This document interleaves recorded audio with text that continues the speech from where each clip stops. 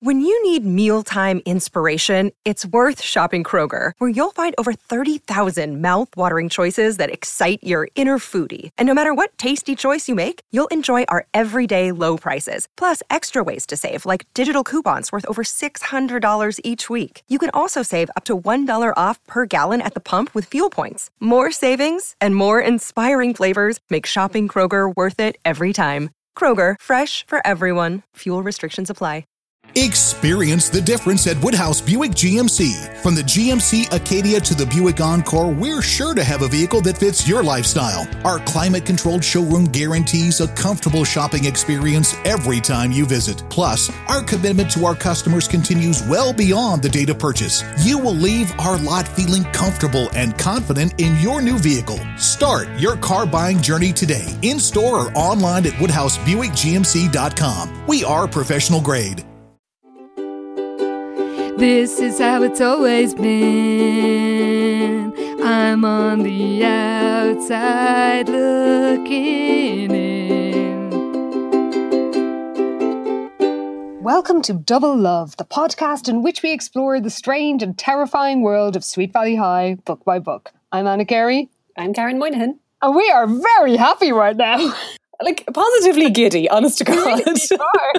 Because it's Sunday morning, the 8th of November, and we, like the rest of the world, have been glued all week to the American results. We now think John King is like our friend. He's my boyfriend. He's not just my friend. It's like gone up levels. I swear to God, 5 solid days of CNN. I'm married to all of those anchors now.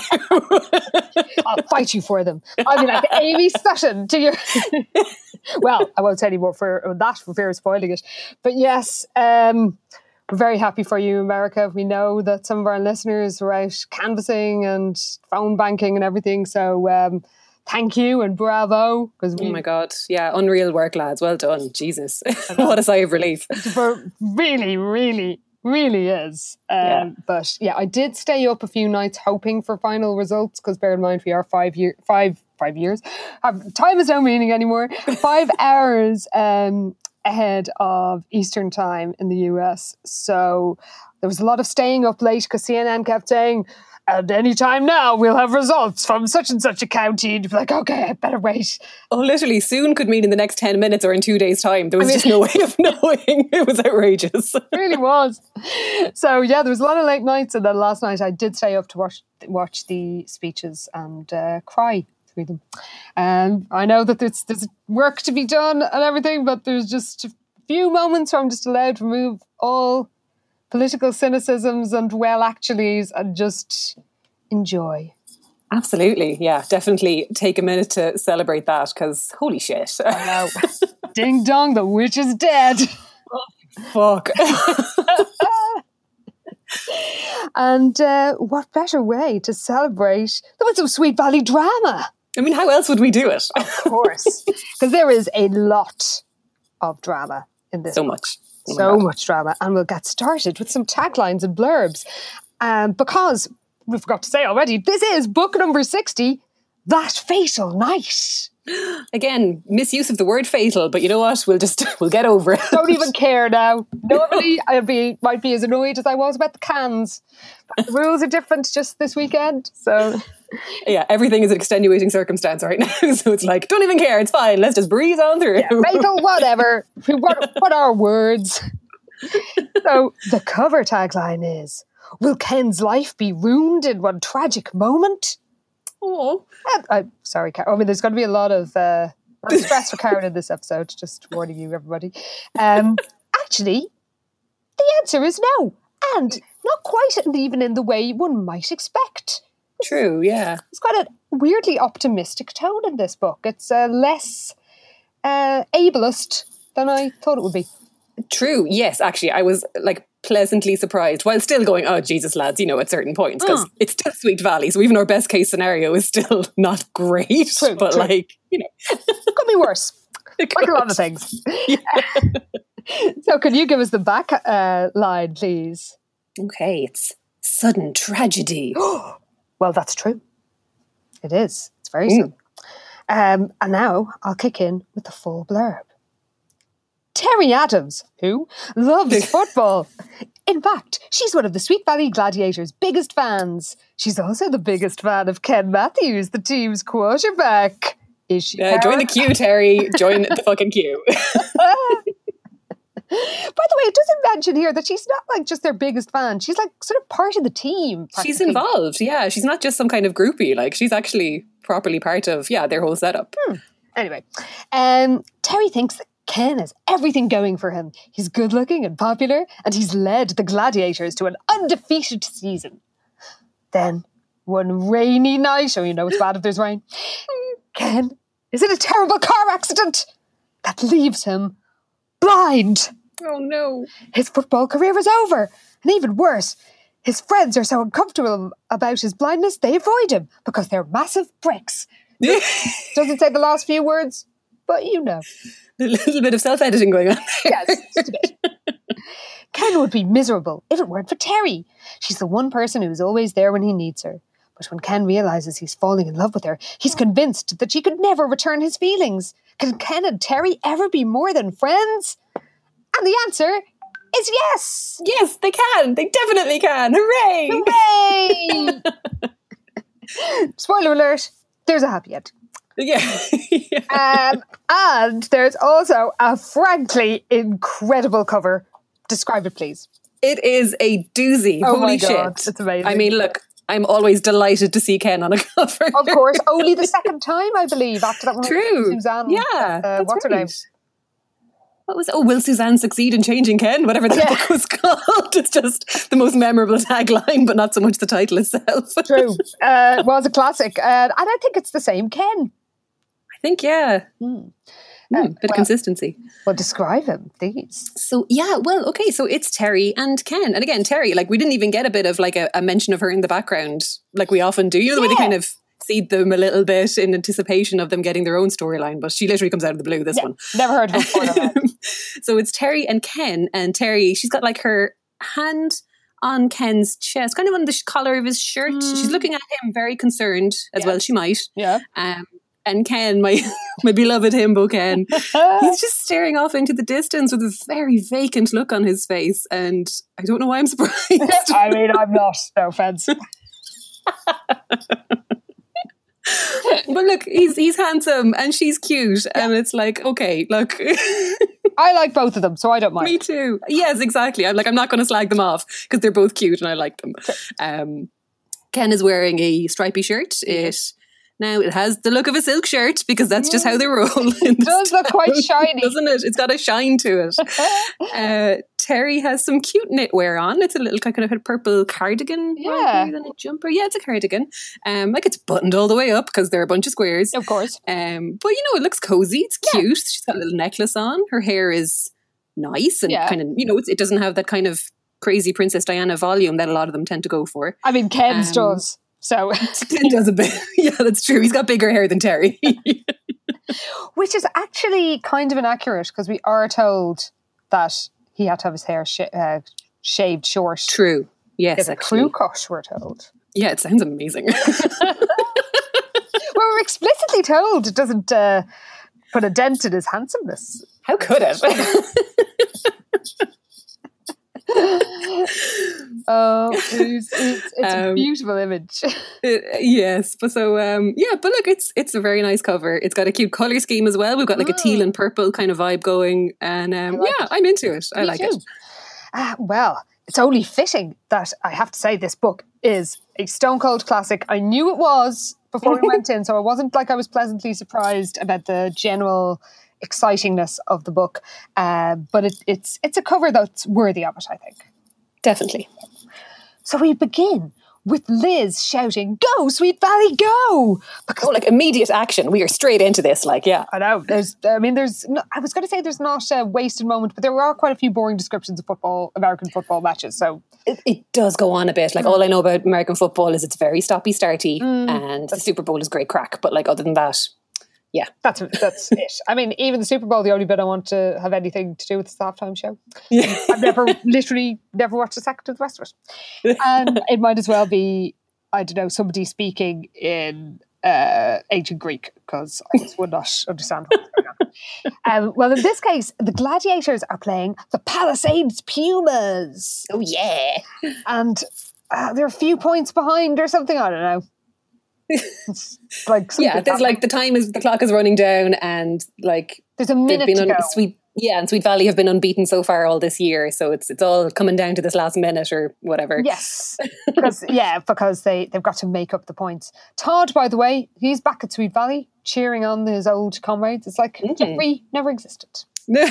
Jeffrey who? Poor guy. The Jeffrey years are all but a dream, like Dallas. Pretty much. Just like Todd woke up in the shower. Liz is like, Todd, I had a dream you moved to Vermont. Todd sticks his head out. She's like, who, me?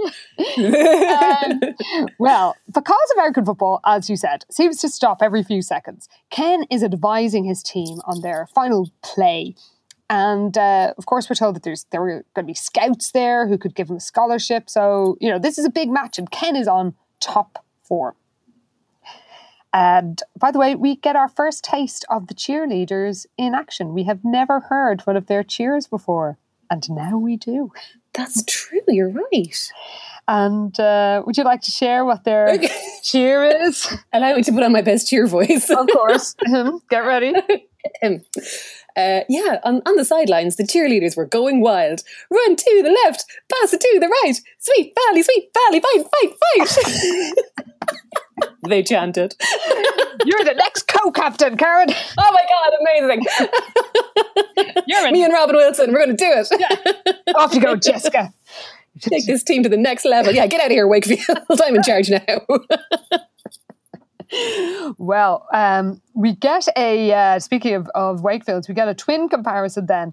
And we're told, when Jessica was involved in one of her schemes, she could be thoughtless towards the people closest to her, especially Elizabeth, whom she often took for granted. True. Still, when Jessica apologised with that dazzling smile of hers, it was impossible to stay angry with her. Is it though? I mean, for us, no. Very much not. But for Liz, yes, because she just forgives her immediately all the time. Such a sap. Well, apparently Amy is looking all distracted and seems to be very concerned in Ken's welfare. And when Todd asks Liz what the deal is between Ken and Amy, and asks if they're an item, she says, they're not a major item like we are. Oh, God. Well, Todd finds out that Ken doesn't seem that interested in having a girlfriend, but apparently Amy is just determined to change things. She is, she's very goal-orientated. She's a woman on a mission, yeah. And doesn't really matter what Ken thinks. Yeah, not so much. His feelings are kind of besides the point. Yeah. It's what Amy wants and she's going after it. She's quite monstrous. Completely. Yeah, I mean, we ain't seen nothing yet.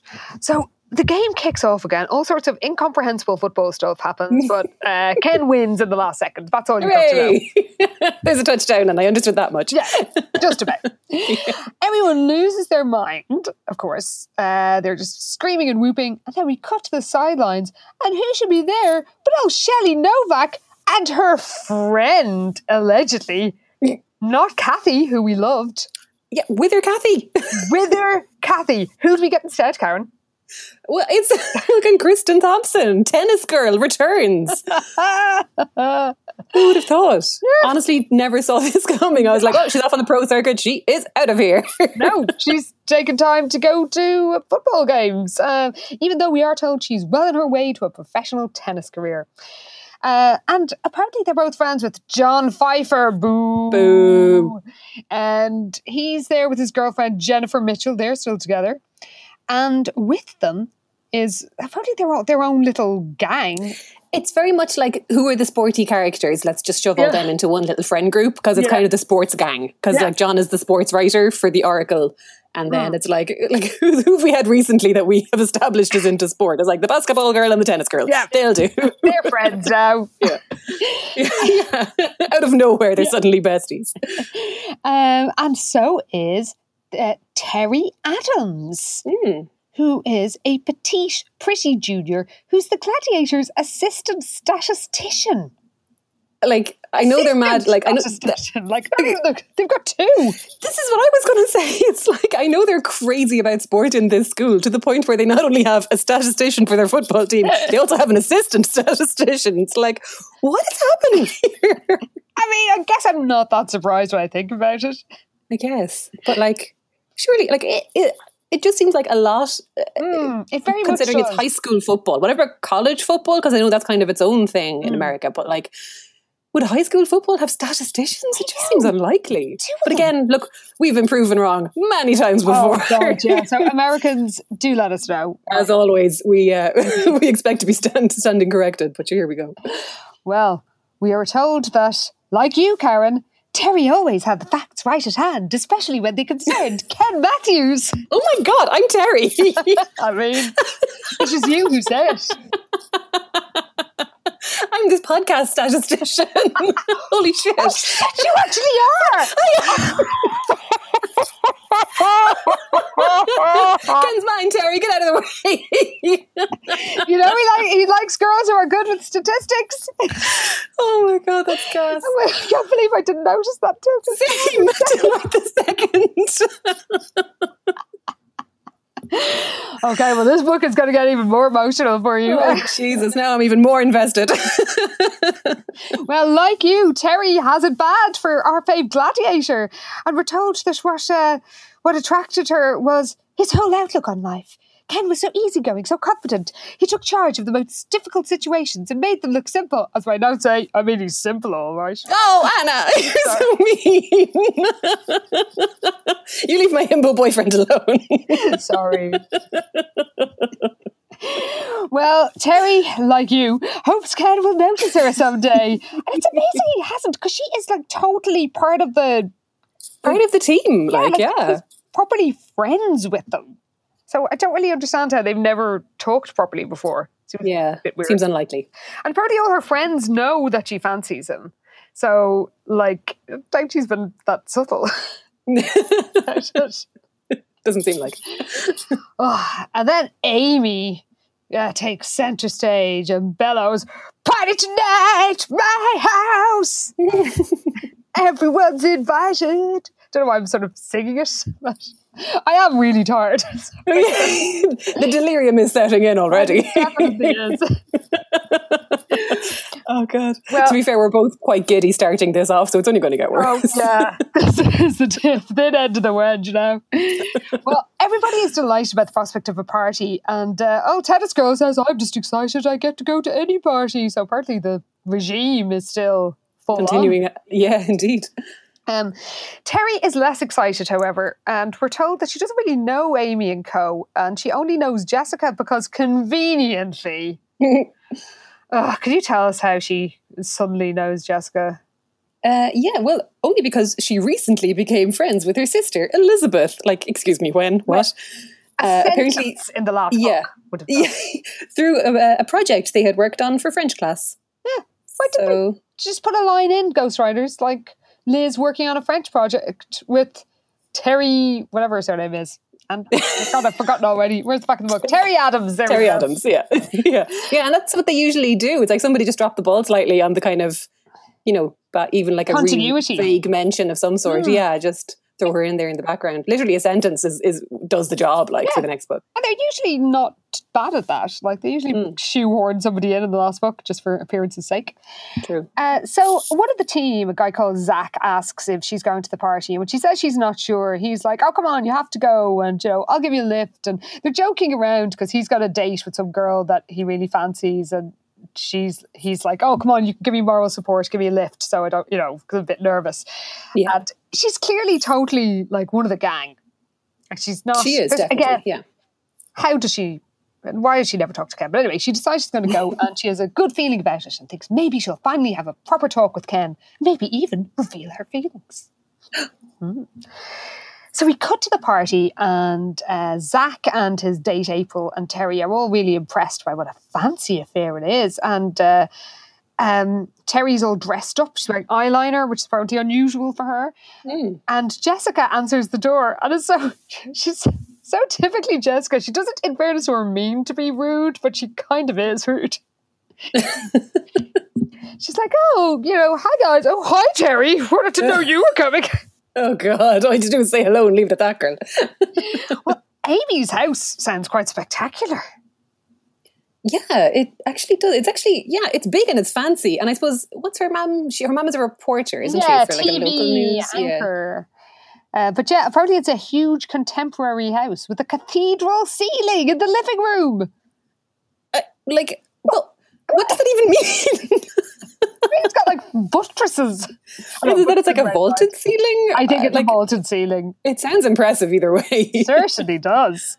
Well, the place is buzzing. We're told that Todd and Liz are in the corner gazing into each other's eyes. Like they are negative crack at a party, for fuck's sake. Like, God, can you imagine?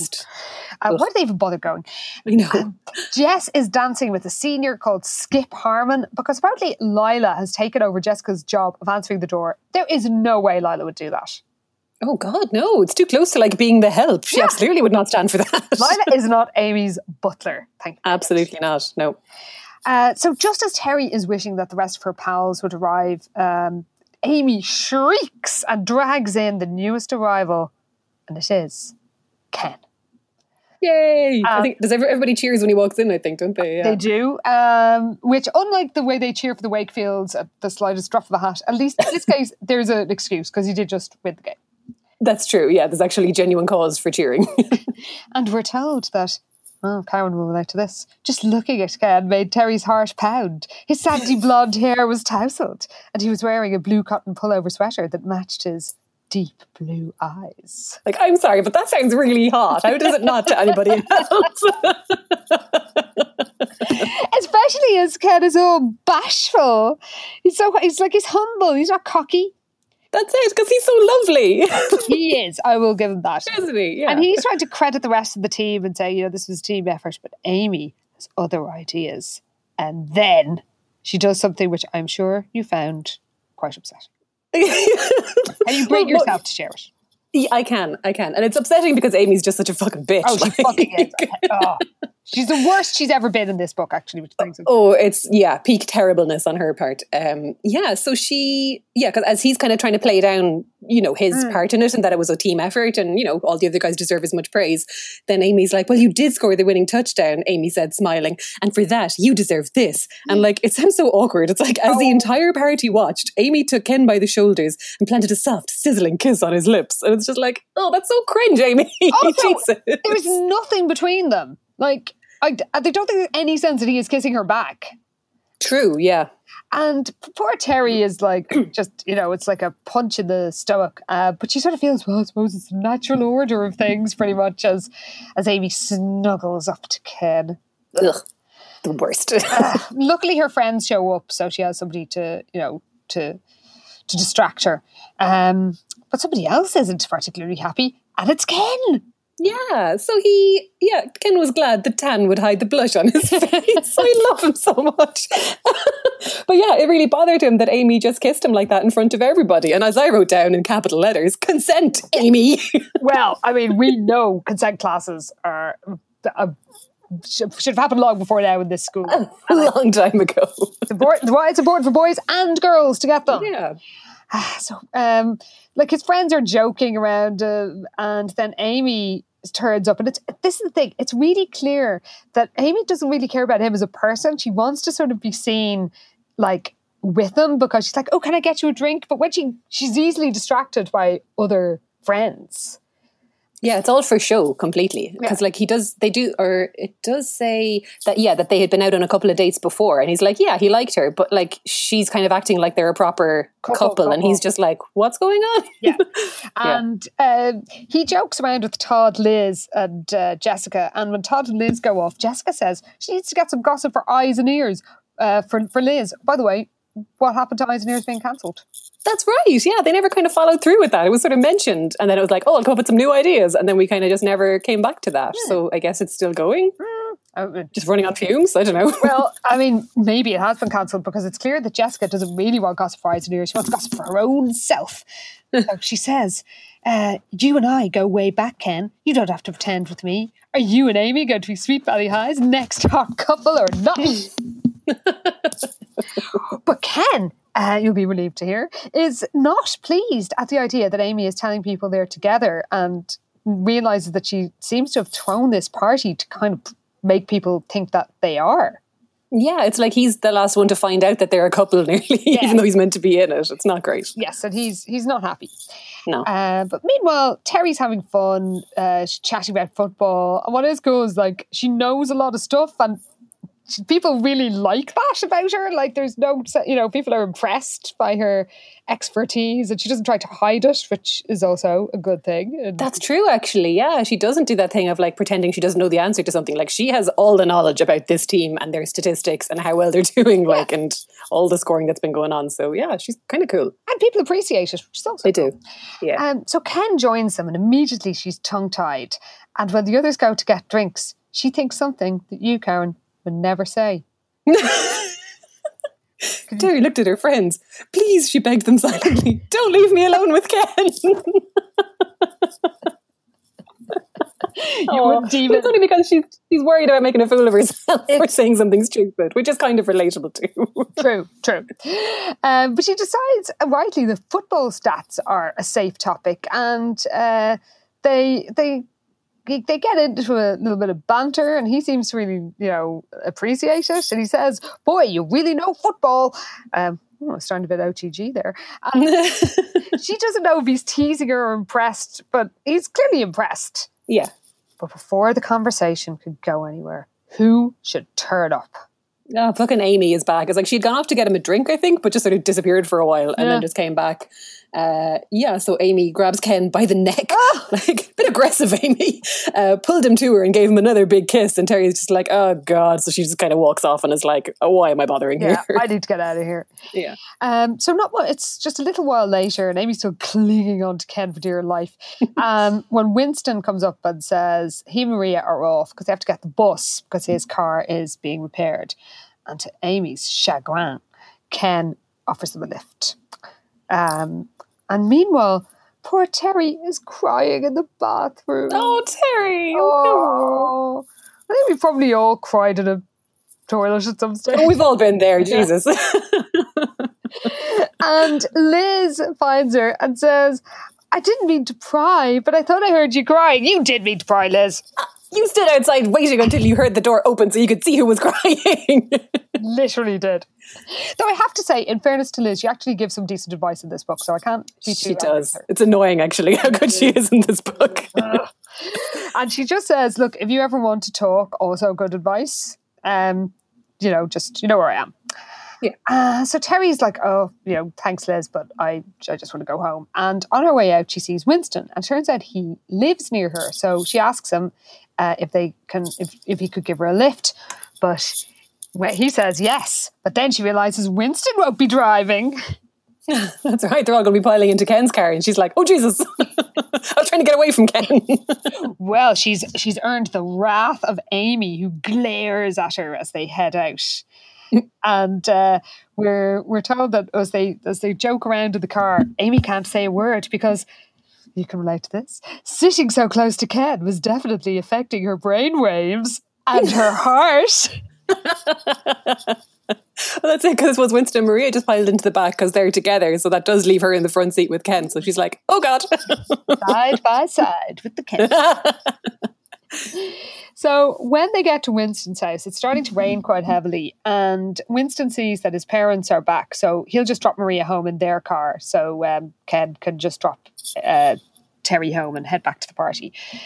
And Terry's a bit nervous about being in the car alone with Ken, but they both admit that each of them finds big parties a little bit intimidating. They prefer smaller groups. Oh, it's very cute. They have a nice little conversation. Yeah, there's a really nice rapport between them. And also, I really like that Terry just sort of, she's direct. Like, she does genuinely, say what she feels. Because she asks him in for a drink to wait until the weather improves. But he says, I'd love to, but I should get back to the party. And so, she actually sort of doesn't make a move, but she makes it clear she wants to spend time with him, which true, yeah. And also it is a really bad stormy night out as well at this point. I think it had been raining earlier, but now it's kind of turning properly nasty as well. So she's like, oh, Like maybe you actually should literally just wait for a while until this rain clears a bit, as well as let's hang out a bit longer. No. Why don't you just wait in my nice warm kitchen and then we'll take it from there, Ken. Well, when she thanks him for the lift, he gives her shoulder a little squeeze and says, "It was my pleasure." And then he goes, "We'll talk sometime, huh?" Oh. And she floats up to bed in a dream of happiness. Oh, yay! It's very cute. It really is. And Ken sets off back to the party, and he thinks that Terry is pretty cool, and sort of pretty much compares her to Amy and her obnoxious ways. And he thinks that he's not ready to go out with anybody, and certainly not her. That's it. Yeah, he's kind of annoyed that Amy's acting like she owns him, and he's like, he didn't want to belong to anybody. Yeah, you tell him, Ken. Yeah. But then he notices something happening on the road amid all the murk and rain. Oh, Jesus. Yeah, there's headlights coming over a hill, but they're like on his side of the road. So it's all very dramatic. So he has to, the car's coming right at him in his lane. So he has to swerve out of the way, but his car goes into like this fast, violent skid. So he's trying to regain control. The other car screeches by him, its horn blaring, missing him by bare inches. And it's like, oh good, he's going to be okay. But then there's a large tree coming right at him and everything goes black. Oh my God. Ken. Poor Ken. Oh, one of the most dramatic moments in Sweet Valley history. Very dramatic, in fairness, yeah. So we cut back to the party where Jessica is having a terrible time with the kind of hilariously cocky Skip Harmon. Oh, this guy, like, he's the worst, but kind of in a hilarious way. Oh, yeah, very much so. We're told that every time he passed a mirror, he would whip out a comb, slick back his dark hair, and smile at his reflection as if looking into a movie camera. He's like one of the T-Birds or something, and He Grease really just like is. constantly combing his hair. Also, he's got a Ferrari, so like, what the fuck? Oh. Well, he says, to be this good looking and this talented, what can I say? I've been very fortunate.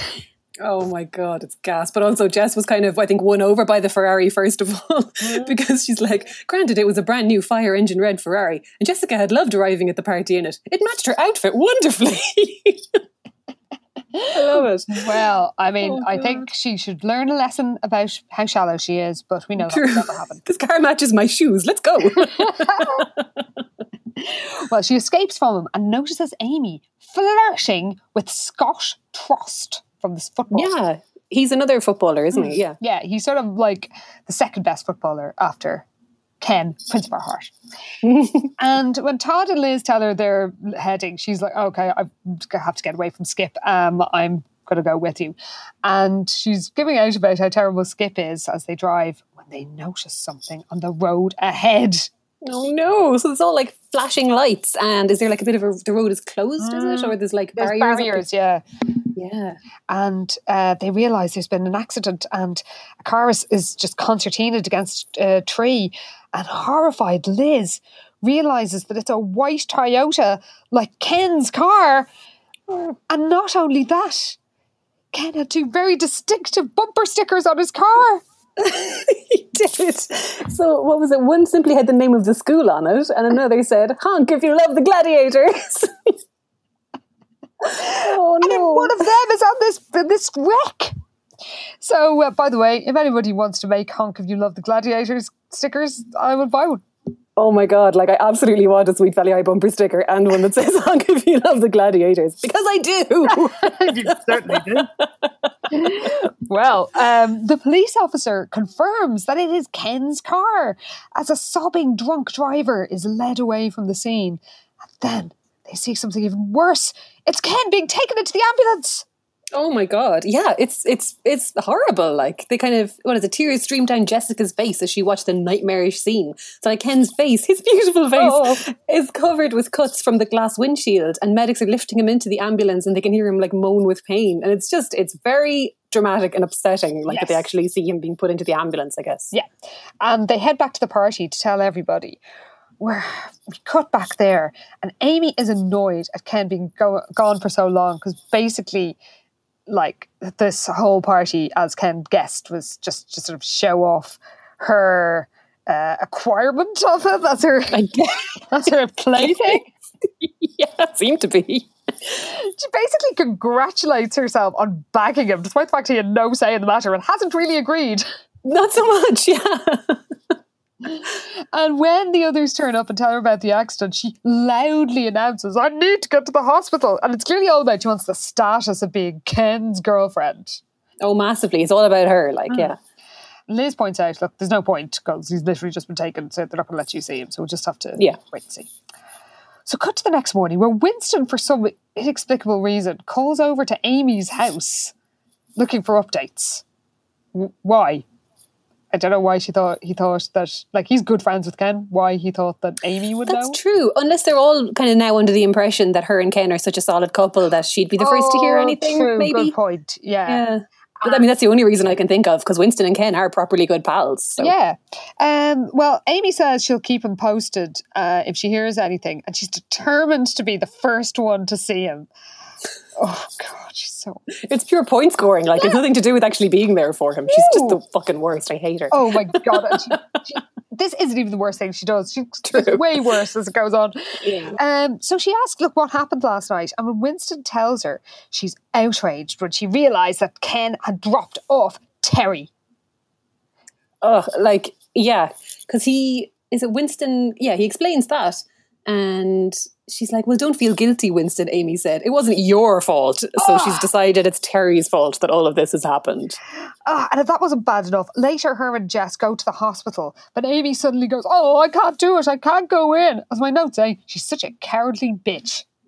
Oh, massively so. Yeah. I'm just rendered speechless.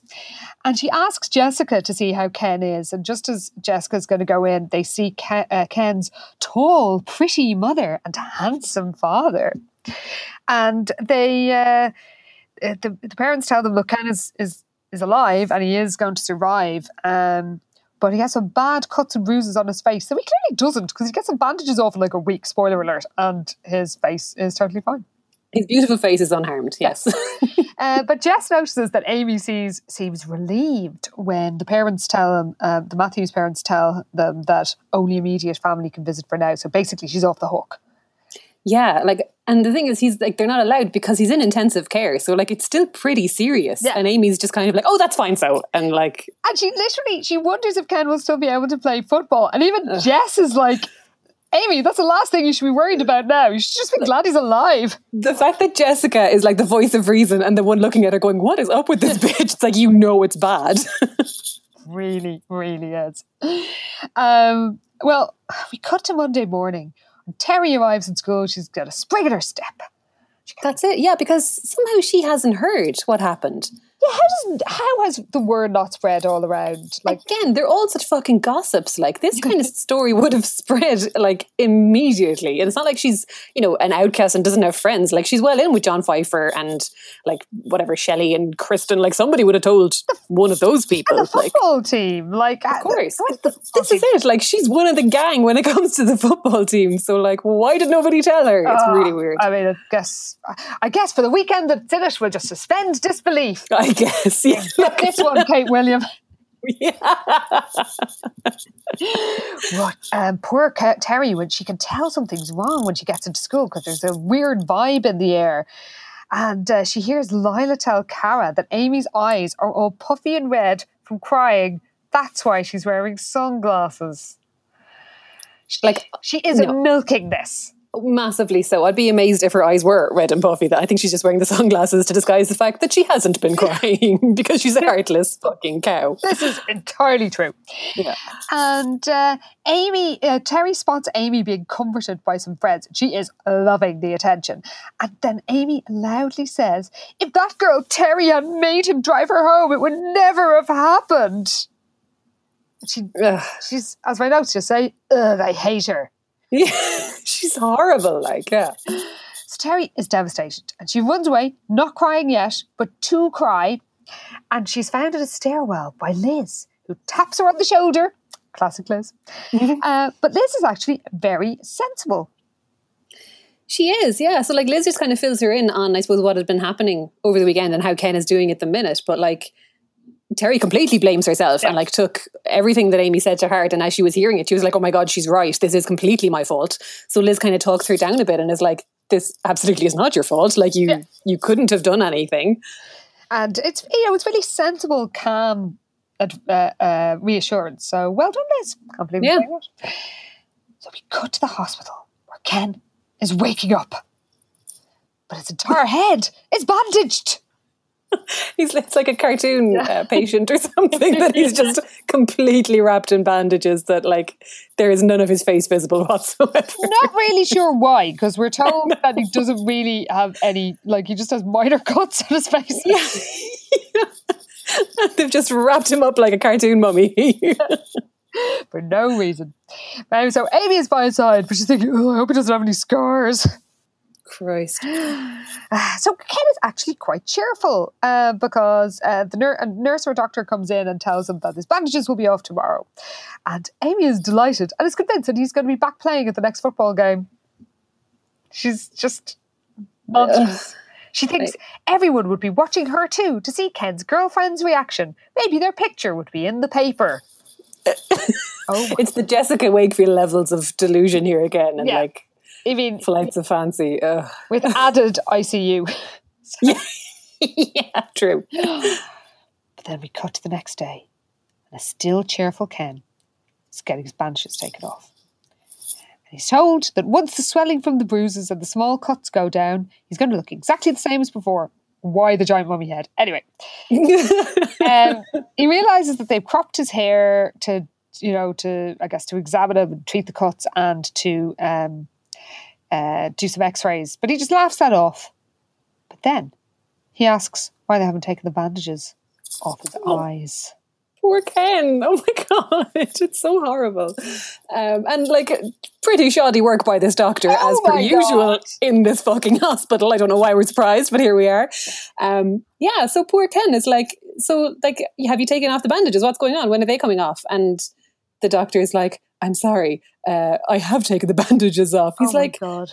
You've had a closed head injury. We don't know how much permanent damage has been done and all that.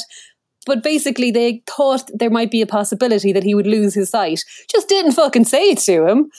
And they were like, we didn't want to worry you. So we didn't warn you. Didn't give you a heads up whatsoever. Just fucking whipped off the bandages and hoped for the best. Sorry, how is this any way to run a fucking hospital? I know, so let's not warn this 16-year-old. For fuck's sake, a pretty big deal, but we'll just literally throw him into the deep end. Do you know what? We hoped this wouldn't happen. Oh shit, it did. Uh-oh. We just never thought to fucking tell you about it. And now it has, and you're completely unprepared. Yeah, so poor Ken is understandably devastated. And Jesus. Dr. Arquette tells him it's quite possible his sight will return, but it's not guaranteed. I guess we should be grateful for this, though. He's being referred to a rehab centre, a place called Hollyfield, where he can go for a few weeks and to learn how to live in this new reality. Yeah. Ken is sort of keeps it together, but then asks, can he be left alone for a minute? And then he cries. Oh, poor Ken. He's so sad. He felt it all slip away. His football career, because that is the one thing, he does want to be a footballer, so this is a huge deal. Yeah. His hopes for a scholarship, and this is the part that is very just Sweet Valley, even his social life. His friends wouldn't want to deal with someone blind, he thought. They were used to Ken Matthews, football hero. Not Ken, the guy who couldn't even make his way down the hall. Well, I mean, you think not, but these people are incredibly shallow, so he's not entirely wrong. It's true, because they're kind of framing it as him being, very hard on himself, but it's this kind of thing has happened before. Yes, and also the Sweet Valleyans are Todd became more popular when he had money. They are not deep. They have form in this kind of thing, yeah. Very much so. And he also thinks no one will want to spend time with them, especially not any girls. Oh my God. Big Aegis. Big lovely Aegis. No. So later, Jess and Liz arrive with a big card and they're like, oh, look, everybody signed it. And Ken doesn't want to admit that he can't see the signature. He kind of tries to brave it out at first and just sort of makes sure to look in the direction of where he can hear people standing. And they hand him a card that everybody has signed, and he kind of has to just come clean, like, because you can't pretend. And it's so sad. Oh my God. I know, it genuinely is. And of course, Jessica, ever tactful, goes, "It's horrible." Jessica cried, "How could this happen to you?" And Liz basically shoves her out of the room and says, "Go get us a drink in the cafeteria." Very sensible, like, just fucking get that bitch out of here. So yeah, she just sends her off and is actually, tries to be some bit comforting to Ken, not to start fucking wailing immediately, which isn't really any help. Well, Ken tells her all, and she responds again. Well, she's like, "Look, I'm really sorry this happened." And he says he knows he's lucky to be alive, and she's like, "Well, yeah." So I mean, there's nothing she can say to make it better, so she doesn't even try. So I say, fair enough, Liz. So on her way to the cafe or the cafeteria, Jessica meets Amy, and Amy says that she feels much better about coming to the hospital than she did the other day. Maybe it's because I know Ken's going to be fine. Then Jessica tells her the truth, and she is appalling. She's terrible, like, because Jess is like getting into the lift, I think. Yeah. They're coming out of the lift. That's what they're coming out of the lift. Is that it? Okay. Yeah, she's just like, I can't go in there. She yanks her arm away from Jessica and gets back in the lift. Oh God, yeah. And Jessica is like, but like, Ken needs you. Like, he needs his friends and his like alleged girlfriend in particular now. And Amy's just like, I can't handle it, not now. Yeah, and Jessica's literally holding the lift door open, and Amy closes the door of the lift and goes off. Yeah, she's like, "Don't tell him you saw me," and fucking bails out. Oh, she sucks. I hate her. And she's going to get worse, because we cut to school where Terry's eyes are red from crying, because she's just been feeling so guilty about. She's blaming herself for causing the accident. Yeah, and then Amy stomps up to her and is appalling. Genuinely, she's just a monster. She's so horrible. Like, she's just a terrible person. She says, "I just want you to know that I know whose fault it is that Ken's life is ruined." And Terry's like, what do you mean ruined? I thought he was going to be okay. It's like, "Oh, Ken is blind, Terry, and if that doesn't mean his life is ruined, I don't know what does." And I have to say that I am pleased that the book does not endorse this view.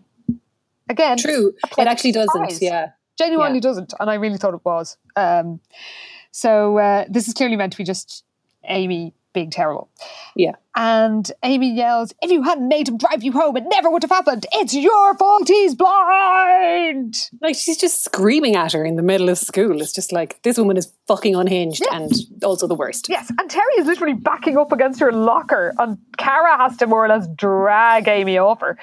And luckily, Liz finds Terry and offers comfort. And Terry asks if, again, she's proactive. I like it. She asks, would it be possible to see Ken? And, if she could, asks if Liz will get in touch with his parents for her. And Liz, of course, says that she will.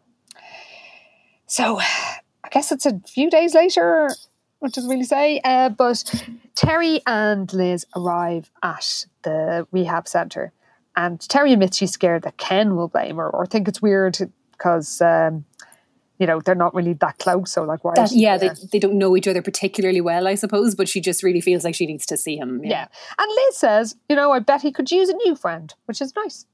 She's very reassuring. I'm kind of annoyed that Elizabeth is so reasonable and helpful in this one. It's easier to hate her. Yeah. Well, she's shown into Ken's room and we're told that Ken looked exactly the same, except that his hair was very short. But even that didn't alter his handsome features. Too fucking right it didn't. So he's kind of in a cheerful mood. Like, he jokes with her and eventually she apologizes, and to her own horror, she breaks down and starts crying, and then she feels guilty for crying. She knows she shouldn't really be making a bad. This is it, yeah. She kind of tries to hold it in, but just, like you say, just breaks and it wails about it, how it's her fault and all this, but like also catches herself and is like, I can't believe I'm feeling sorry for myself. Yeah, exactly. When poor Ken is fucking sitting here having to listen to this, like, and he's enough going on. Yeah. And actually they have a really nice moment, and Ken was very clear that he doesn't blame her and points out that if he just accepted her offer of a drink, the accident might not have happened. Yeah. So they share a little moment, but then there's his counsellor or rehab specialist Ron opens the door and says, "Oh, your time is up," because apparently he's only allowed to have visitors for a few minutes in case it overexcites him or something. Yeah, it must be very tiring, I suppose, whatever work he's doing. Well, that's true. It genuinely is. So they have a nice goodbye. And, they do. And Terry leaves, but when she looks back, she notices the smile fade from Ken's face. He looks really sad. Oh. So it's a month later. And Rob has coaching Ken and putting him through his paces because it's his last session. And he's kind of managed to, I suppose, learn how to do things for himself. Operate in the world as a blind person. And he tells him, you can do anything as long as you count your steps, because they're all basing it on a system of, counting how many steps between various places, and and how that's a really helpful way of getting around. And Ken thinks it was sort of like being a quarterback, only the game was now his whole life. So we learned that Ken has learned a lot of life skills in Hollyfield, and everything from how to cut up his food and to shave himself. Like, it's actually really practical things just to make him, that he's still independent, and doesn't have to rely on people too much, or maybe as much as he thought he might have to. It is a big readjustment, obviously, but he's done the work, and he's learned all these new skills. So, good for him. Yeah, and it seems to be a genuinely empowering approach, for want of a better word. Surprisingly, again, for this book, because I really thought this was going to go another way. Poor Ken, his life's ruined forever. As opposed to something really sad and serious has happened to him, but he will, he find a way to adjust and move on. So it turns out that they've already spent a day walking around Sweet Valley High, just figuring out, how he's going to get on there. And Vaughn says, it seems like a safe, warm environment. Is it though? I mean, Amy was literally yelling at somebody against back in the room. But just openly bullying this girl until she was nearly in a locker. But okay. Well, Ken admits that he's sort of got used to being around other blind people and people like Ron, and he's a bit afraid of just being around sighted people. But Ron says, remember, attitude is everything. Sure, Ken said, trying to sound like he believed it, but he didn't. Eyesight was everything, and he didn't have it anymore. Oh, Ken. So we learned he's going to tape his lessons, and then he's going to go over them later, and his mom will type letters for him until he learns to touch type, and he's going to get a private Braille tutor. So he's got Rob points out, it sounds like you have a good support system in place. And it's true, he does. He does. Surprisingly good and useful stuff. All very practical, useful things he can do, yeah. So him and Rob have a nice relationship. They've had to stay in touch, and Rob urges him again to stay positive, but Ken just really hates the thought of being dependent on anyone for anything. Yeah. And he gets his stuff from his room, and he's got a lot of cards that everybody sent him, and we're told that that Rob had read them out to him and reread them to him when he felt lonely. Oh, stop. That actually broke my heart. I wasn't able to genuinely. I'm a bit emotionally fragile this week anyway. Yeah, to begin with. We're all in a bit of a jock, but Jesus. Well, we're told it was funny. His eyes couldn't see anymore, but they sure were good at crying. Oh. By the way, we're told there were all kinds of cards from lots of different people. One of those people is... It's Mr. Collins! Hooray! He's off stage, but I'm so cheerful this weekend. I'm going to give him his full jingle, even just for a name mention. Exactly. I am sad we didn't get to see him, but still. Again, I'll give you a pass, Kate William, because all normal rules do not apply this week. But next time, I won't be so merciful. This is it. We're in the mood for giving passes today. That's it. Enjoy while you can, Kate. So, Coach Schultz, Olivia Davidson, the Wakefields, Cara. We learn that Amy wrote a couple of sort of generic notes at the beginning and then nothing. Oh, God. And at first I was kind of they mentioned that she had sent him sort of scented envelopes, and it's kind of well, that's kind of nice. He knows this is from her. But the letters themselves are bullshit. And it's just very hope you're okay. Nothing that, you know, you'd write to someone who you're meant to be in a fucking relationship with whatsoever. Like, and also she has not written in weeks now at this stage. Yes, and also I think it's just like they're the writing. That's the sort of envelope she normally uses, because like smelly stationery was a thing in the 80s. I guess, yeah, the fancy paper. Yeah. But I had my collection. I was just giving her too much credit there, so for like adding an extra sensory element to her letters. No, I think you're definitely being too generous. I think that was like her trademark. It was just by default. Okay, fine. Well, poor Ken, it's cold comfort to him, because he sweeps everything onto the floor in a sort of a fit of frustration. And we're told he was going to have to face everybody, not as Ken the football hero, but as poor blind Ken. He wouldn't be known for all the wonderful things he could do, but for all the things he would never do again. And he dreads his future. Oh, poor Ken. Oh. So we cut to his first day at school, and Winston is trying to lead Ken to class. Again, a reminder that the whole, why did we always pick on Winston thing in the Lost at Sea book is total revisionist history. Yes. So Winston is being his usual joking self, and it's kind of, you know, he's trying to keep the mood up, as Ken admits that the one thing he didn't miss when he was in hospital or rehab was the pop quizzes of Mr. Collins. But so you wouldn't mind a pop quiz from Mr. Collins? Oh, damn right.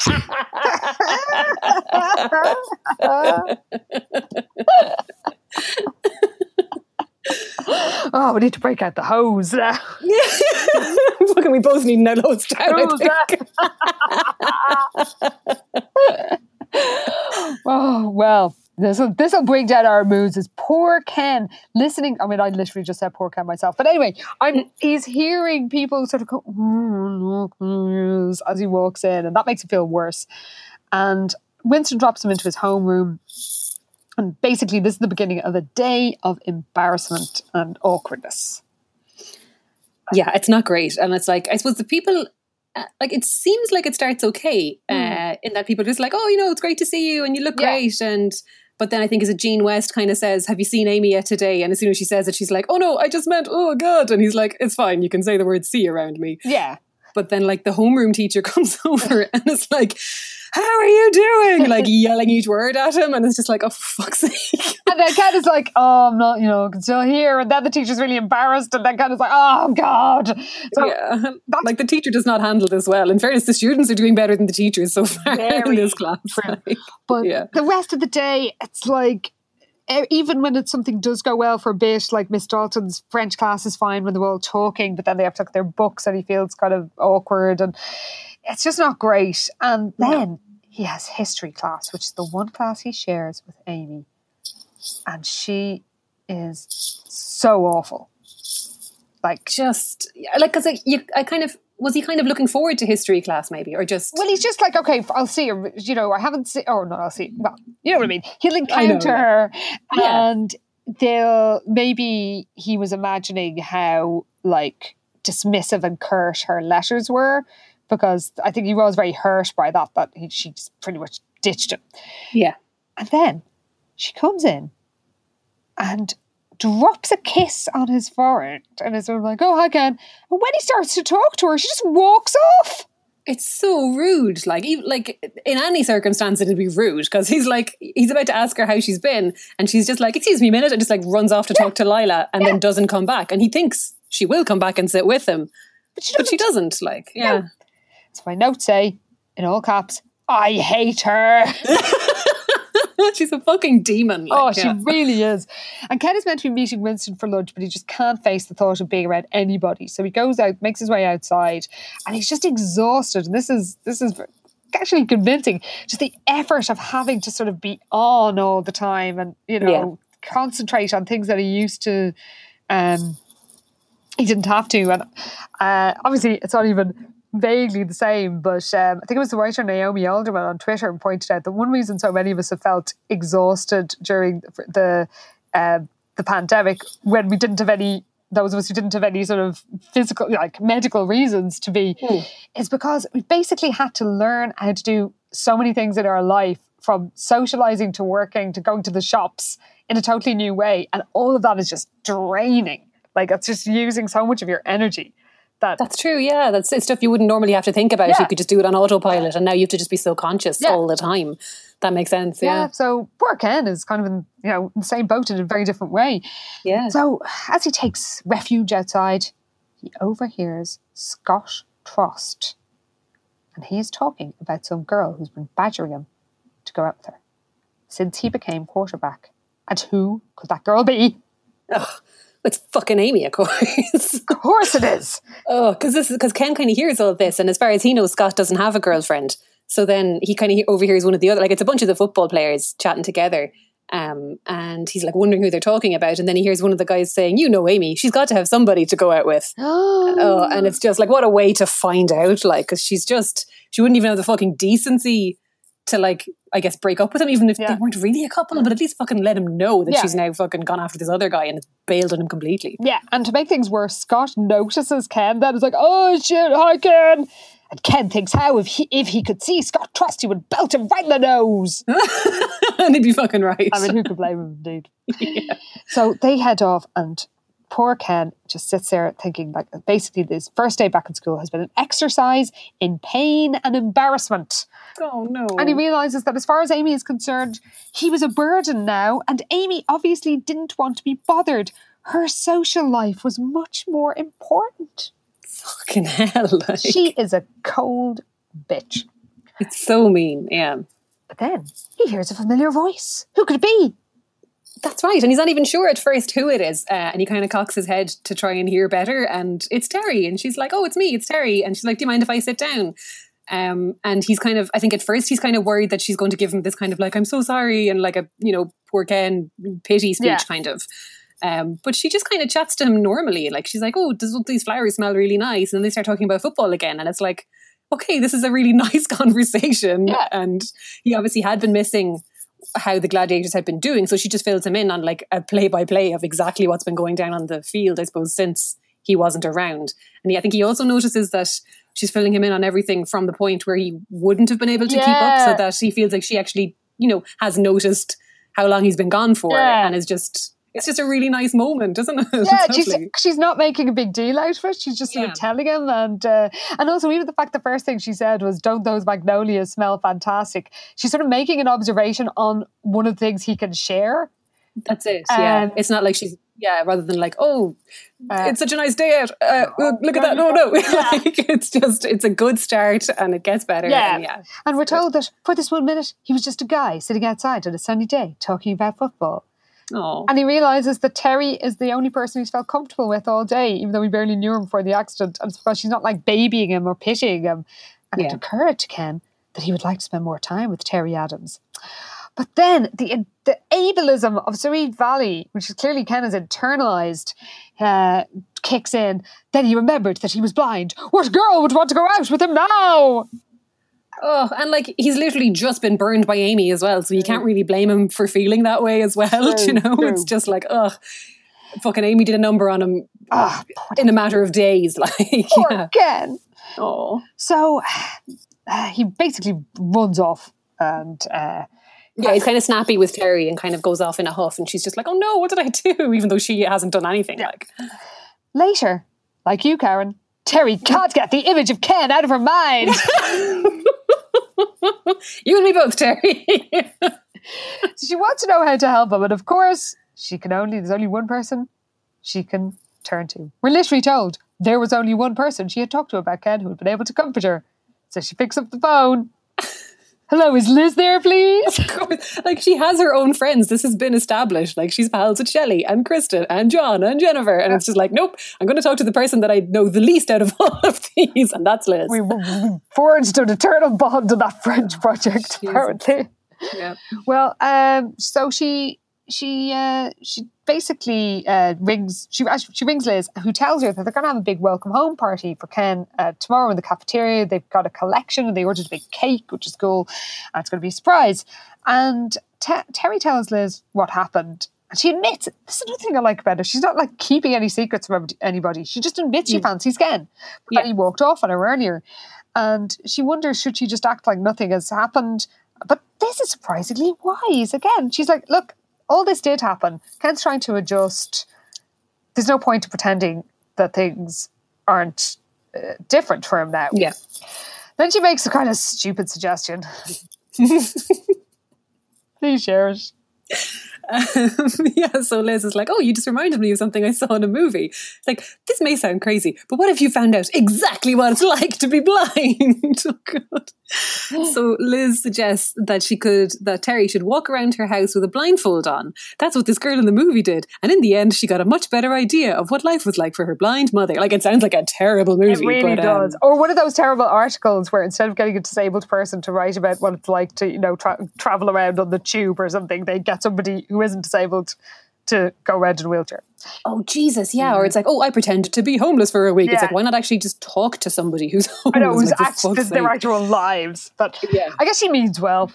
I know, yeah. And in fairness, she doesn't tell Ken about it. So she's not like... No, God, thank God for that. I know just what it's like. No, you fucking don't. So the next day, Liz tells Jessica all about the party plans for lunchtime. And...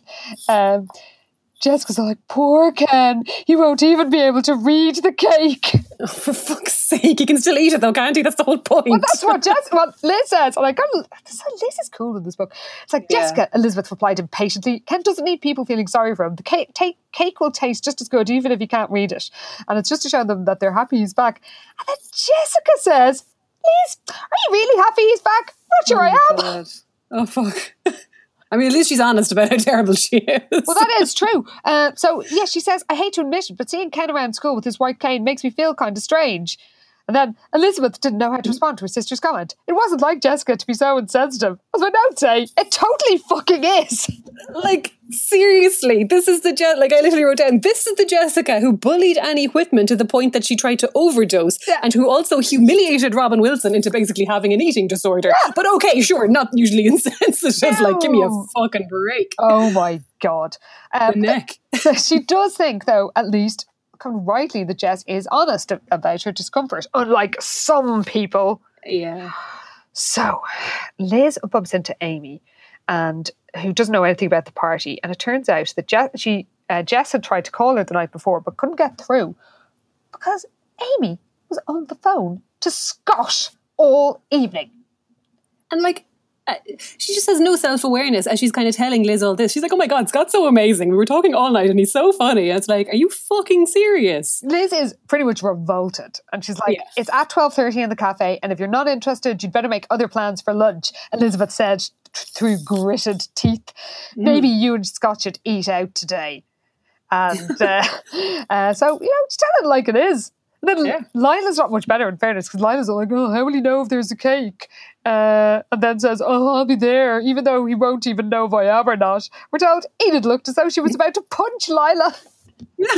Amazing. I suppose Lila does let us down more often than not. So, it's hard to be on her team sometimes, but at this point, it's like, fucking get her, Enid. Yeah. Well, Liz literally likes to physically lead. Dragging it away. Then Bruce appears and he seems cheerful, but he's got news too.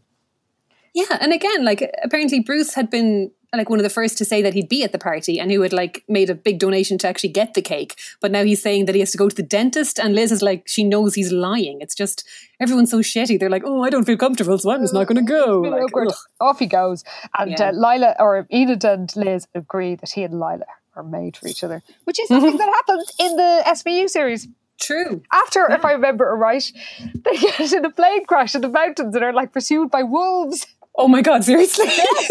And Lila is a countess because she's married to an Italian count.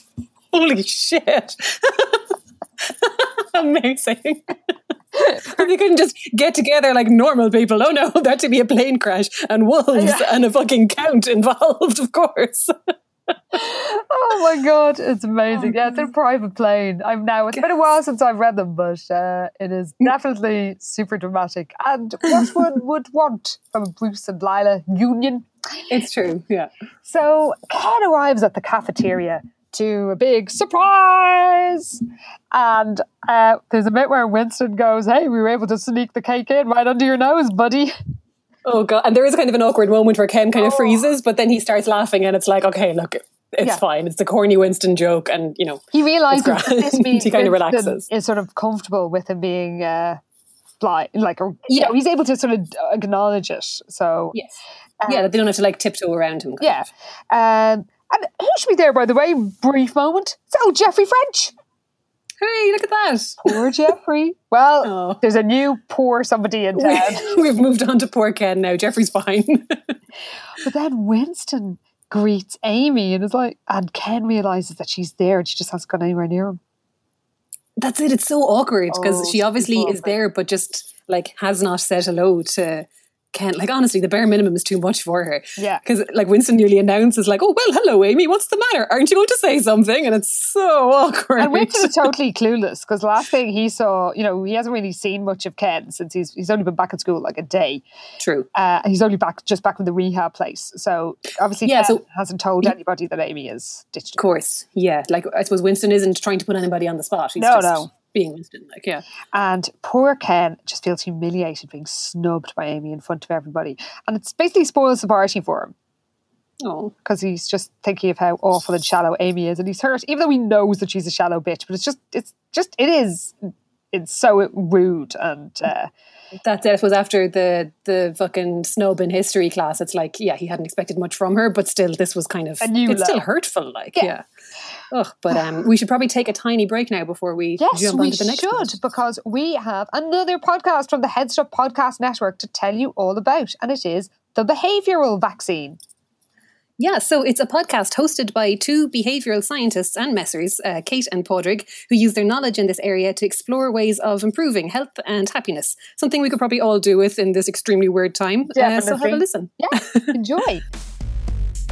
Hi, I'm Kate. And I'm Padraig, and we host the Behavioural Vaccine Podcast. We're behavioural scientists who met through improv comedy. And so each week we bring the two things together to explore how behavioural science can be applied, but in a fun way. There's a little bit of research. There's a good bit of messing. And there's loads of practical tips on everything from how to save money to how to maintain your friendships. Think about this like a behavioural vaccine to get you through winter 2020. Go on, sure, give us a listen.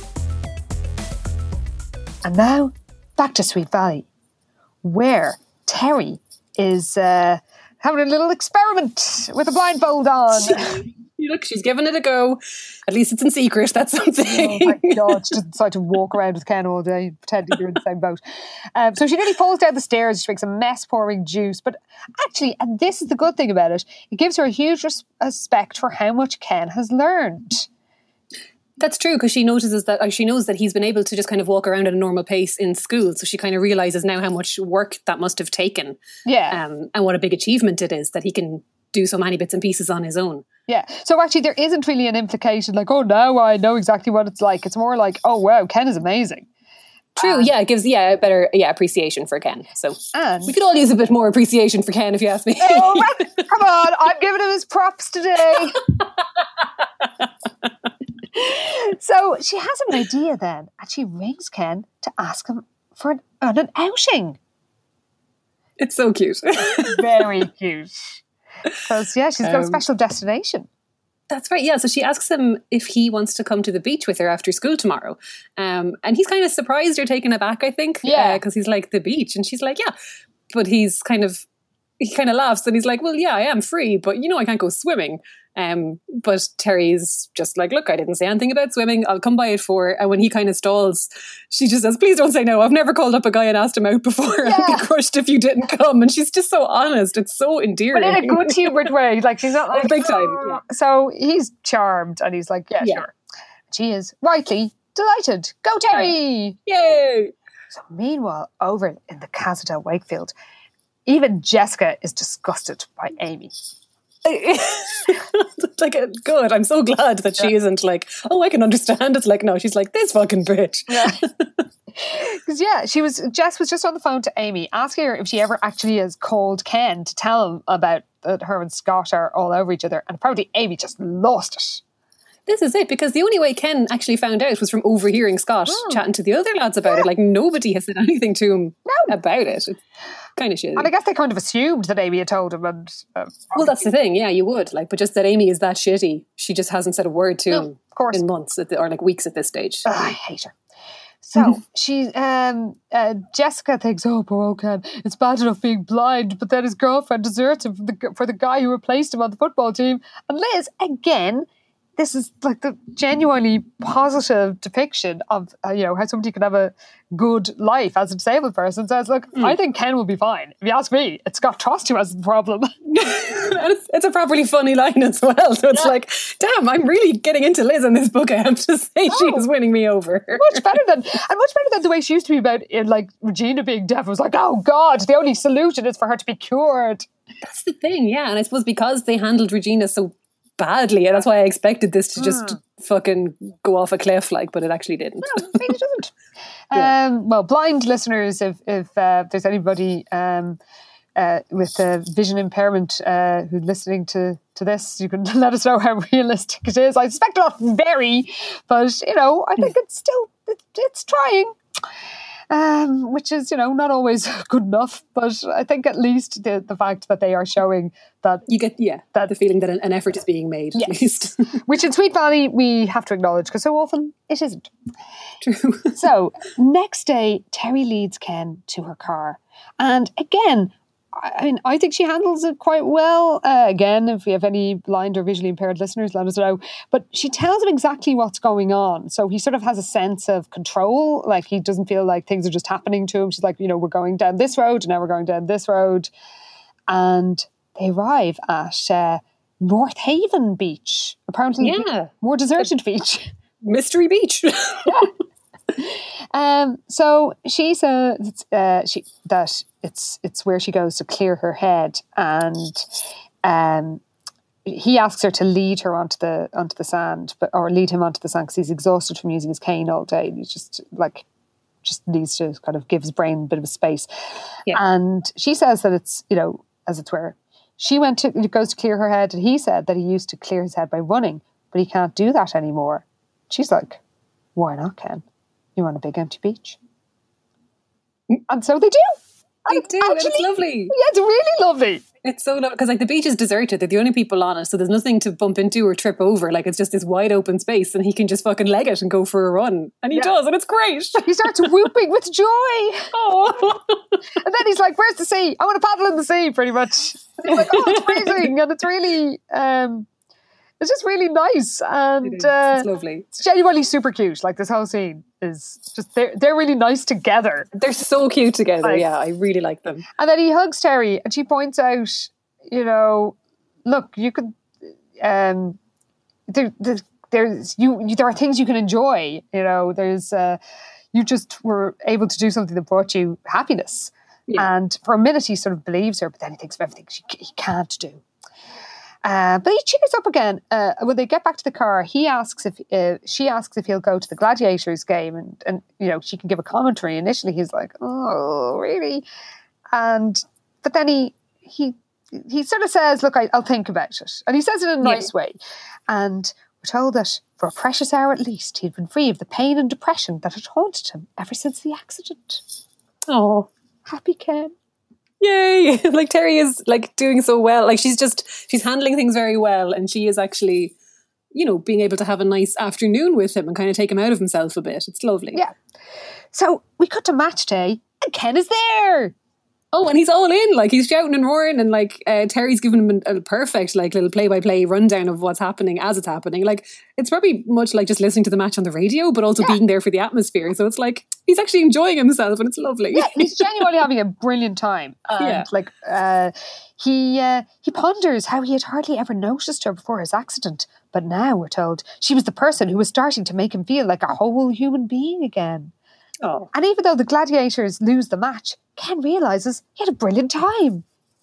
Yeah, and he kind of realises, as much as he loved football, it's still just a game. And it's that's a good perspective for someone from this school to have, I guess. Surprising. But we're told there's so much he could do and experience, on his own terms. And it's like a really good psychological breakthrough for Ken. Yeah. So they head to the beach for another run. And afterwards, she asks him to go to a special event that's taking place in the park. Oh my God, the droids are putting on a concert. Yay!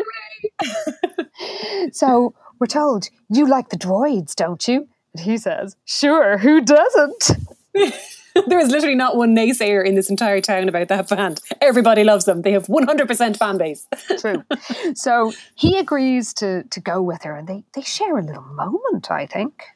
Yeah, because he kind of suddenly feels like he wants to kiss her, and like I suppose Terry had felt that back along when she went to see him in the rehab place, and obviously held back. But now he's starting to feel that as well, and he draws back like and kind of decides, oh God, like she's not going to want to kiss me. Yeah, he thinks he just wasn't capable of being a real boyfriend. Oh, Ken! Oh, I hate to see you think such things.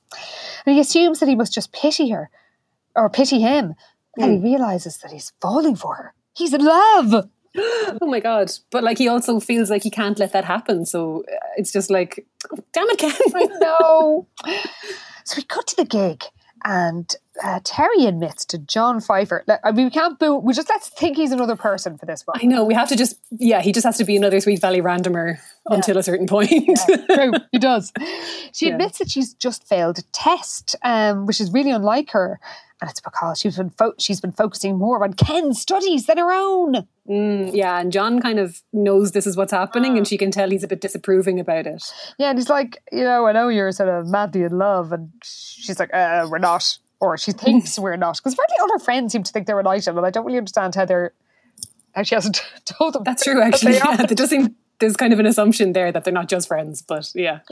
When she goes back to Ken, he's not in a good mood. No, he kind of snaps at her and kind of says like, where were you? And I look like an Egypt sitting here on my own. And we kind of learn as well that when she'd picked him up earlier on that evening, she'd been a bit late and he'd yelled at her.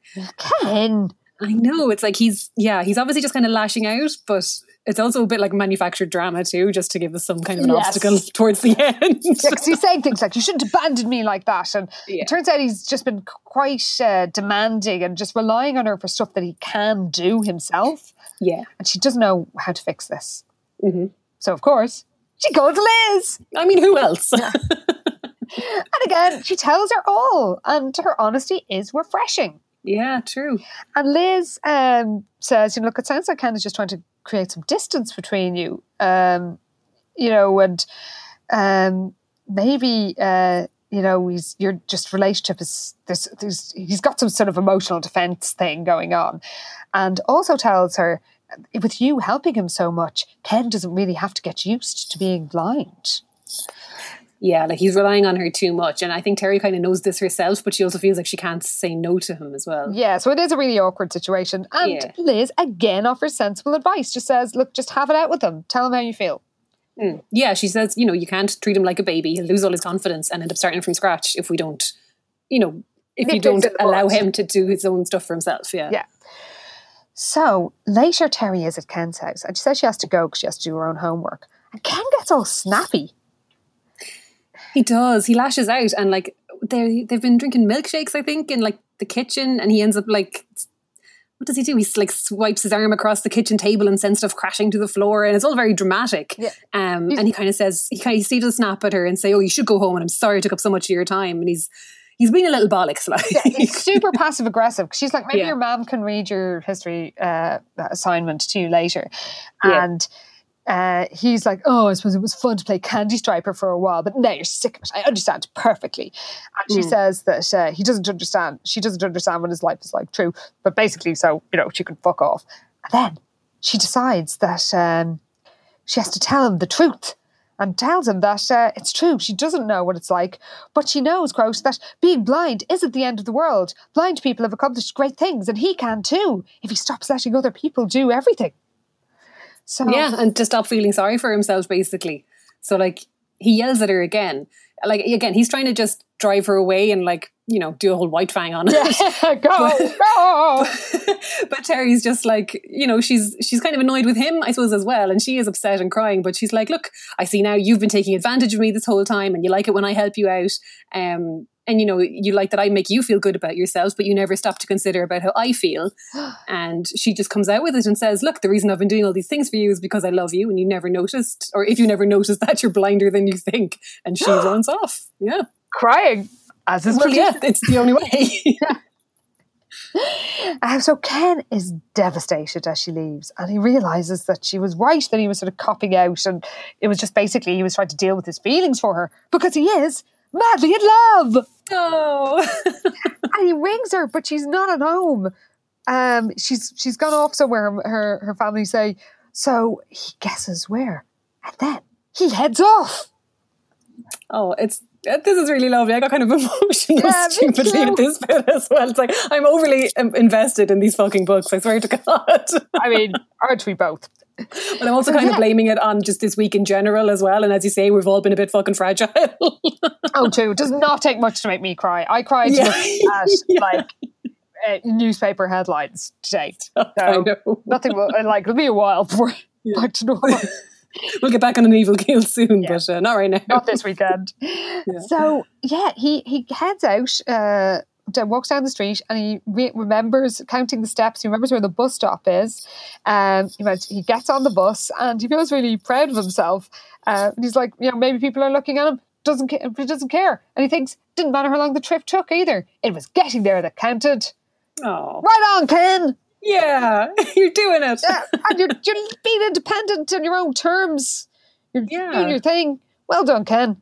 It's lovely. Yeah. So we're not being all inspiration porn with Ken. No, We're no. just, we love him and we're happy to see him taking charge and actually, feeling good about things. It's just we're happy for him, and that's why. and also realising that even though his life has sort of changed, it can still be good in a different way. Yeah, absolutely. So that's a good thing to think of. So at the beach, poor old Terry, she's all sad. And she's like, okay, send my piece. But then when she gets up to leave, she sees someone arriving at the beach. She thinks she's imagining things, but it's Ken. And she runs into his arms and they embrace. It's He lovely. begs for forgiveness and declares his love. It's so nice, yeah. Giving us the happy ending that we all needed. They kiss. And he says, Terry, you're too good for me. He whispered in her ear when the kiss was over. We're good together, Ken, she replied, resting her head on his chest. And she says that, the sunset is amazing, and she describes it to him. But then Ken has registered something. Yeah, he takes off his sunglasses and kind of like turns his face towards the ocean, and he's like, are there clouds? And then he's like, the sun's over this way, isn't it? And Terry's like, how do you know that? But he kind of says, I can feel it. But there's also a definite brightness in that direction as well. Yeah. So they kind of get him to turn around, and it's like, no, it's definitely not there. It's only when he looks towards the sun he can actually see this brightness. So and then it disappears, and he's like, oh shit, okay, that was obviously like, maybe I was imagining it, maybe something. But she's like, no, Ken, the sun has sunk into the sea. By the way, is it even sunk? I'm so tired that I can't say the word. It's set. It's set. There you go. Thank you. The sun has set. The sun has gone into the sea. Oh, Jesus. Like I'm in Newgrange or something. It's like, what is this, sun? That train on the screen is coming at me. I mean, I'm so fragile that I probably wouldn't. Look at no judgment here. So Ken, basically, he is definitely seeing light and dark, and Terry says, like, is your sight can you see? And Ken says, this is such a nice message. It's like, maybe I will someday. When with you, I don't care if I'm blind. You make everything come alive for me. So he's basically so fucking sweet. He's accepted this new state, and he's making it work for him. Yay! Yay, Ken! Oh, it's lovely. It's such a proper nice ending where you're not like, ugh, these two. Like, I'm actually happy and rooting for them, like, completely. Actively. So, the happy ending we all need and deserve. Yeah. So, we cut to the bleachers a few days later, who Patty Gilbert, who we might remember from the days when she was with her friend Dee Dee, when she was painting sets for... Oh, that's right. She's a dancer, isn't she, Patty? Yeah. She is, yes. And she was, when Dee Dee was too much in love, if I remember right. So Patty's watching Ken and Terry, and they're running together on the track at Sweet Valley High. Oh. And Dee Dee joins her and says, they're definitely the hottest couple at Sweet Valley High, don't you think? And then says, somebody should make a movie out of Ken's story. Maybe they could even film it at Sweet Valley High. I mean, I'd watch it. So... Absolutely. Get your dad on the case, Dee Dee. If I remember right, he's like a casting. He's a casting guy, isn't he? And then Susan Stewart's dad can direct it. Like, job done. So they head off, but Patty is distracted. Yeah. Well, yeah, what's it? She has a lot on her mind because her boyfriend... Jim. Jim, yeah, he's coming home. He's been away at college, and he's coming home that weekend. But they've not really been getting on so well lately. Yeah, he hasn't been coming home as often. Like initially, by the way, we don't know what time of year this is because it's sort of implied that he's still getting used to college. But is it October or is it the following June? Who knows? It is anyone's guess. Yeah. So, yeah, he just hasn't been home as often. Initially, he was home every weekend and recently he hasn't. And Dee Dee tries to reassure her that this is normal, it's his first year in college, he's settling in. And Patty admits that he is coming home this weekend, but she hasn't been able to get hold of him on the phone at the dorm to make any plans. And he's clearly never home and she's wondering what he's up to. And Dee Dee's like, oh, he's probably off buying you 10 dozen roses. And Patty's like, yeah, no, he's probably just in the library. And she puts on a brave face, but she's a bit worried. And that is the end of the book. That's it. Yeah, it really kind of just segues into this little bit and it's like, I don't care about this now. No, but we did get the big proper ending with Ken and Terry. So yeah, this is just very much tacked on to lead us into the next book. Yeah. Well, speaking of which, can you read us out? So yeah, will everything work out between Patty and Jim? Find out in Sweet Valley High number 61, Boy Trouble. Oh, it's a good name though. It's a great title. And Patty is one of the more likeable denizens of Sweet Valley, if I remember. She was quite sensible with Dee Dee. That's true, yeah. So good, at least she gets a book to shine. By the way, my edition has a little ad for something coming soon. Does yours have it? It does, yes. Can you share that with us? Because that's even more exciting. It is. Okay, coming soon. This is after the Boy Trouble bit. The first Sweet Valley High Super Edition, Lila's Story. Because if you're going to do one, you start with Lila. You start with the good stuff. Of course. Can you read us a little mini blurb? Because it's amazing. Kind of snippet, yes, is Lila Fowler is furious when her father announces his plans to remarry. Lila knows that her father's fiancé is only after the Fowler fortune.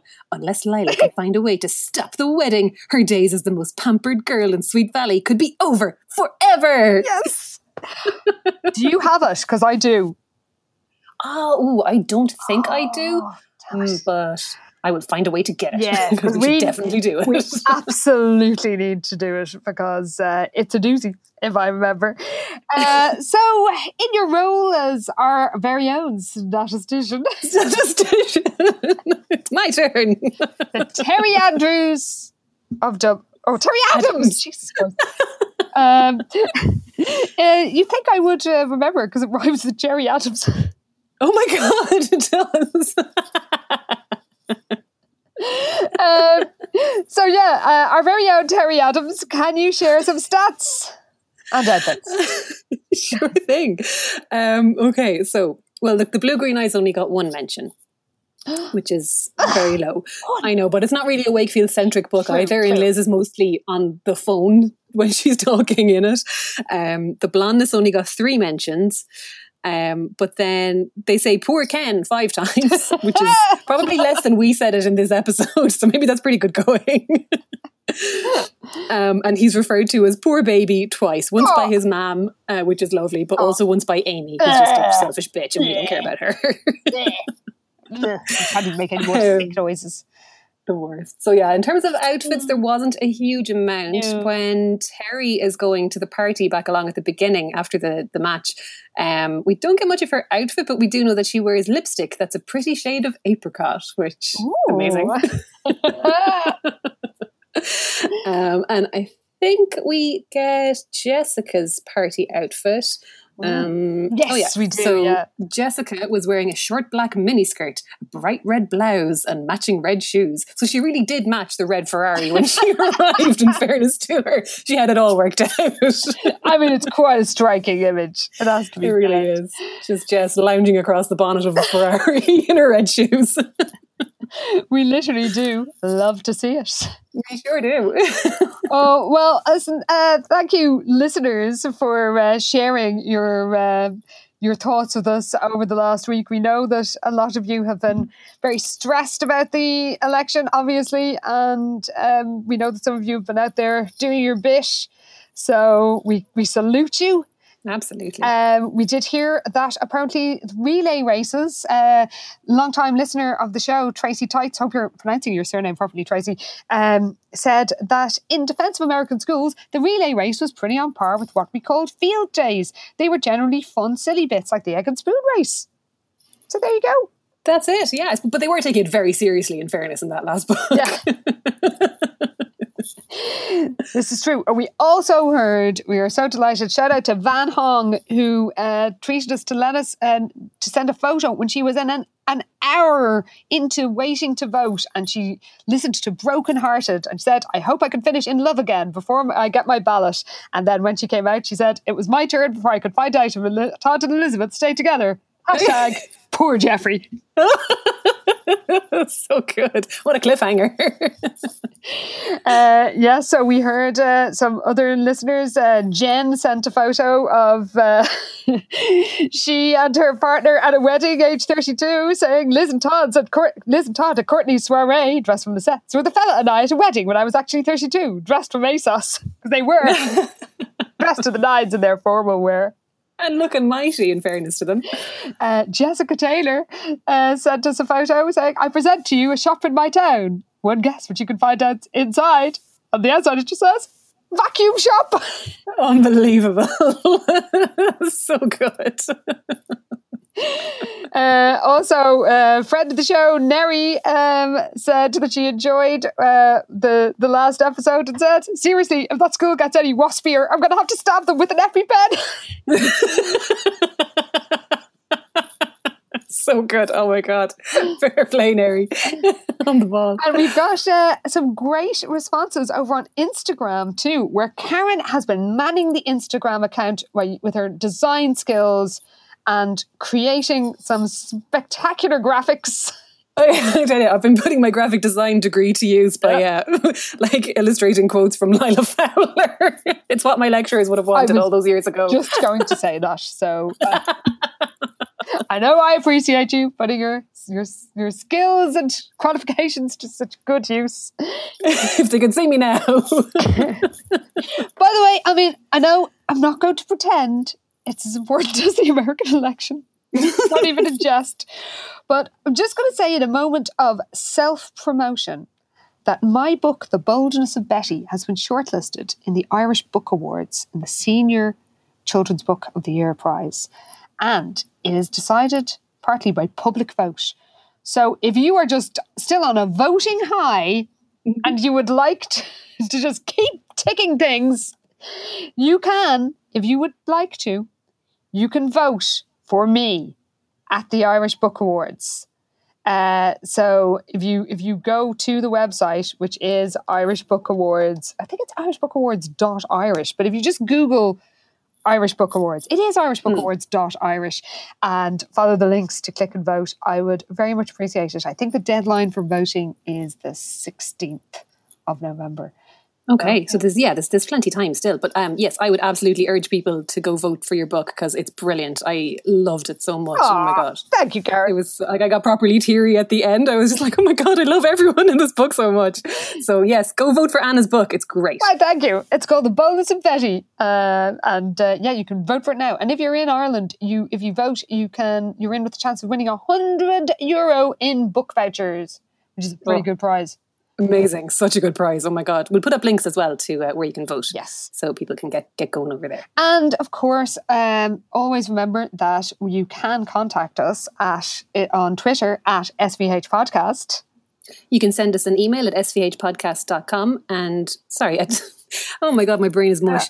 svhpodcast@gmail.com. And as we said, we're on Instagram now, and that's at SVH Podcast as well. Of course. And of course, we're proud members of the Head Stuff Podcast Network. And you can find out all about the latest shows on the network and what else is out there at HS Pod Network and at This Head Stuff. And so that's it on this very emotional weekend. But we will be back in 2 weeks when we find out what happens when Patty Jenkins has... Patty Gilbert. Oh my God! Patty Jenkins is busy directing Wonder Woman. I mean, maybe she went to see my eye. Who knows? This is what happens when I don't actually read things out. My brain, I have no memory capacity anymore. Yes. Okay, do that again. We will find out what happens in 2 weeks when Patty Gilbert has a little bit of boy trouble. Oh, God. It's going to be good. See you then, everybody. Thanks for listening. Bye. And God bless America. Woohoo! This podcast is part of the Head Stuff Podcast Network. Experience the difference at Woodhouse Buick GMC. From the GMC Acadia to the Buick Encore, we're sure to have a vehicle that fits your lifestyle. Our climate-controlled showroom guarantees a comfortable shopping experience every time you visit. Plus, our commitment to our customers continues well beyond the date of purchase. You will leave our lot feeling comfortable and confident in your new vehicle. Start your car buying journey today, in store or online at WoodhouseBuickGMC.com. We are professional grade.